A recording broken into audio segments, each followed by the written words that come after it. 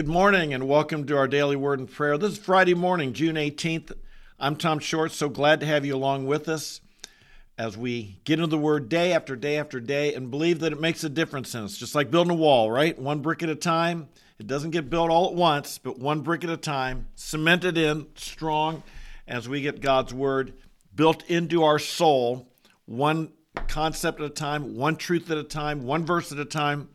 We look back after several months and we say, I'm growing. I'm different. So welcome. I'm glad you're here. If you're here for your first time, please make sure you subscribe, notify, share with your friends, leave a comment, and stay in touch. And come back day by day. We think it'll make a difference.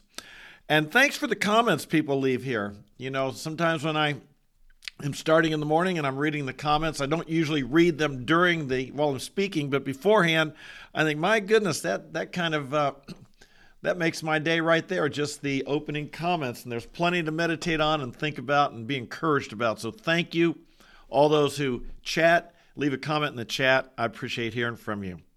We've been going through the FFDPQ method. You say, what is that? Well, I kind of made it up here several weeks ago, and I've really been enjoying it, and got an email just this morning from a pastor who told me how he's been using that, and it's been really good for him, and it's been helpful.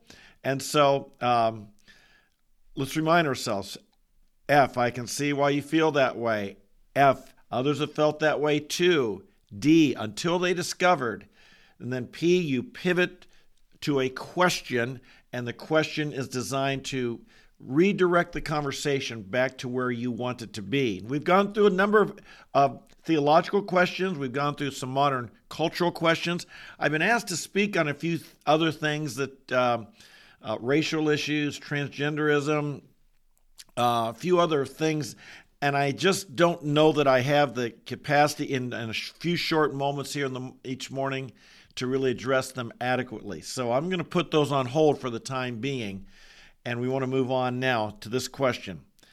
If you face opposition, and let's face it, if you stand for what's good, true, and right in today's world, you will have opposition. I don't like it. I'll bet you don't like it. I know some people thrive on opposition.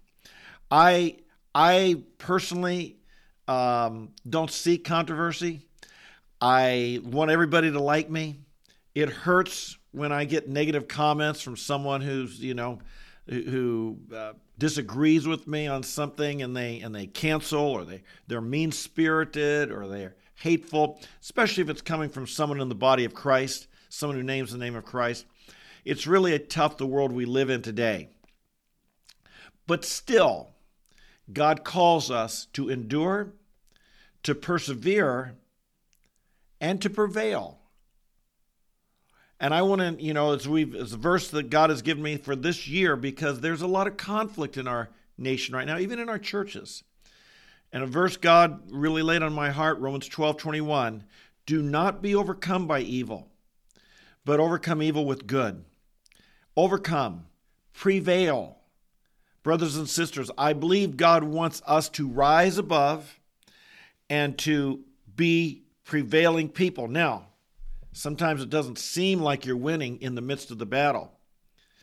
In fact, David, he lamented in Psalm 73. It looks like the wicked are prevailing. They don't have the problems I've got. It looks like everything's good for them.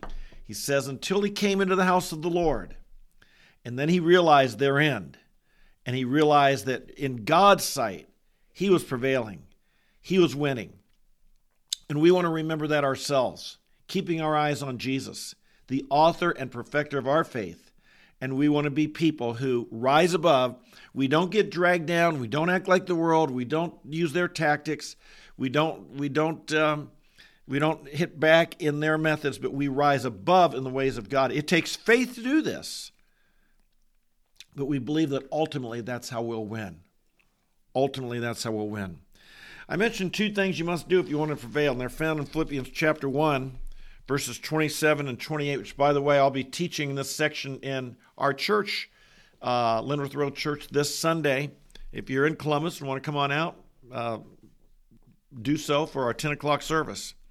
But verse 27, Philippians chapter 1, Only conduct yourselves in a manner worthy of the gospel of Christ, so that whether I come and see you or remain absent, I may hear of you, that you're standing firm in one spirit, with one mind, striving together for the faith of the gospel, in no way alarmed by your opponents, which is a sign of destruction for them, but of salvation for you, and that too from God. Two things here I'd like to suggest that we need to do if we're going to be prevailing Christians. Number one, we cannot get distracted. We've got to keep our eye on the prize. We've got to remember what we're really about, and that is the advance of the gospel. As I began this live stream way back in September, and we were starting to pray for our country and for the upcoming election, for the division, for the problems in our nation, and it seemed like every day our prayers would be directed towards what we really, really, really need in our nation as a revival. Yes, it'd be nice if Hollywood put out better shows and movies. Yes, it'd be nice if there wasn't the pressure in corporate America to accept perversion and celebrate sinful lifestyles. Yes, it'd be nice if all of our political leaders agreed with us and made just, good, righteous laws and didn't infringe on our religious freedom or liberty, and socialism wasn't coming in and Marxism wasn't crouching at the door. Yes, it'd be nice if all of our universities taught truth and weren't hostile to the Christian faith. All these things we prayed for. And every time it came back to realizing what our nation really needs, those are just symptom problems. The real problem is our nation needs God. Our people need God. People need to be reconciled to God. They need faith in Jesus Christ. And so let's you and I make sure that we never lose sight of the root cause. So we talk about this nowadays. And what is the root cause? And this is important for people to figure out. The root cause of all of our problems is our separation from God, our rebellion against God, our living in the domain of darkness. And the root solution is found in the advance of the gospel, people being reconciled to God through faith in our Lord Jesus Christ. Let's not lose sight of that. There are so many good things to be involved in. And by the way, it is good to be involved in good things. But never get distracted from the main thing. Never let some good things distract us from the main thing. And what is that main thing? I may hear of you, that you're standing firm in one spirit, with one mind, striving together for the faith of the gospel. You know, Jesus taught that a house divided against itself cannot stand. And sure enough, it can't and it won't. And our church won't stand, a family won't stand, a country won't stand, a team won't stand, a company won't stand if they're divided against themselves. What brings the church together, what brings us together is the common love for Jesus Christ and the common commitment to be advancing His truth, His way, His gospel, His good news, His solution on this earth. So that's the first thing. If you want to prevail, don't get distracted from the main thing. Don't let a good thing distract you from the main thing. Number two, he says, in no way alarmed by your opponents, which is a sign of destruction for them. In other words, they're going to lose, and of salvation for us. We're going to win. You know, when I'm on campus, one of the major questions people ask me after I'm done preaching, how did you not get angry at all those people? How did you not lose your cool? If I were up there and people were talking like that to me and interrupting and treating me like that, I would be so mad at them. I'd get so angry, I'd explode at them. How do you not do that? Well, folks, let me tell you, we don't have that option. You don't have that option, all right? When I'm out preaching on campus, I don't have the option to get angry and explode and blow up and, let out some expletives at someone or something like that. I don't have that option. And you don't either. Let's be clear. You and I are called, and this is, like it says, in no way alarmed by your opponents. So how do you do it? How do you not be alarmed? How do you keep your cool, your poise, even under pressure? To me, I think three things come to my mind. Number one, obviously, be filled with the Spirit. Some of the fruit of the Spirit in Galatians 5:22 and 23 is the fruit of the Spirit is love, joy, peace, patience, long-suffering. These are some of the qualities that will enable us to stay cool under pressure, to keep our poise, to not lose it. Whenever I'm about to preach, whenever I'm about to face a difficult situation, if I see a conflict coming, I simply quietly pray, oh Lord, right now, fill me with your Holy Spirit. Fill me with your Spirit. Before every one of these live streams I do, the last thing I pray before I hit that go live button, Lord, fill me with your Spirit. Live through me today. Speak through me. This moment, right now, fill me with your Spirit. Pray that regularly. You can pray it more than once a day. I pray it many times a day. Number two, remember the battle belongs to the Lord. It's not ultimately our battle. It's His battle. Victory belongs to the Lord. You may need to remind yourself that day in and day out. When we think the victory is up to us, we can become proud if we win. We can become discouraged if we lose. When we think that the longer I live my life, the more I realize that there are forces. I mean, I have responsibility. I'm not saying we don't, but there are forces, including God Himself.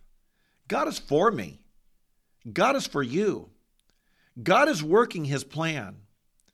I can't tell you, and you probably know this in your own life, how many times you thought, boy, this is a terrible situation. And you're anxious, worried, and nervous about it. And it didn't turn out quite the way you feared. And life has gone on, and here you are today. How many times has God rescued us?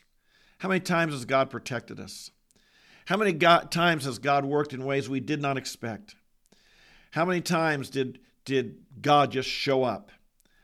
Well, if you stop and think about it, probably more than you could ever realize.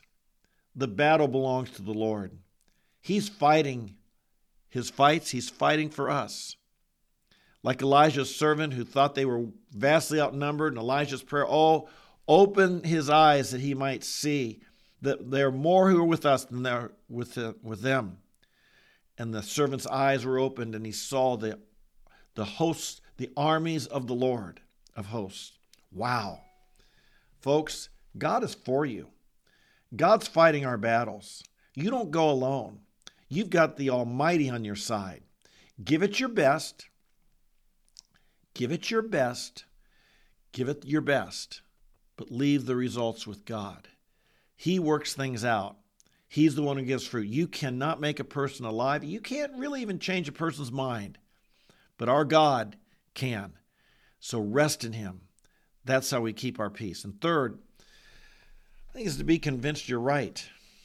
Be convinced of the truthfulness of what God says. I find the hardest arguments to be involved in is when you're stating your ground and you think your opponent, part of what they're saying is true. Maybe you don't agree with everything, but you find yourself then kind of arguing, defending points that you're not convinced are really true, and maybe he's got a point there, and somehow it feels like if you give in there, you're going to lose the whole argument, and so you kind of stand your ground and you fight hard, and then you get angry. When I'm involved in a debate or something, I feel like I've got nothing to prove, nothing to defend. God is the one. All I want is God's truth. If I'm wrong, I want to know it. I'd rather correct myself now than wait and be corrected by the Lord when I see Him face to face in the judgment day. If I'm wrong, I want to be corrected now. I don't want to keep living what is not true.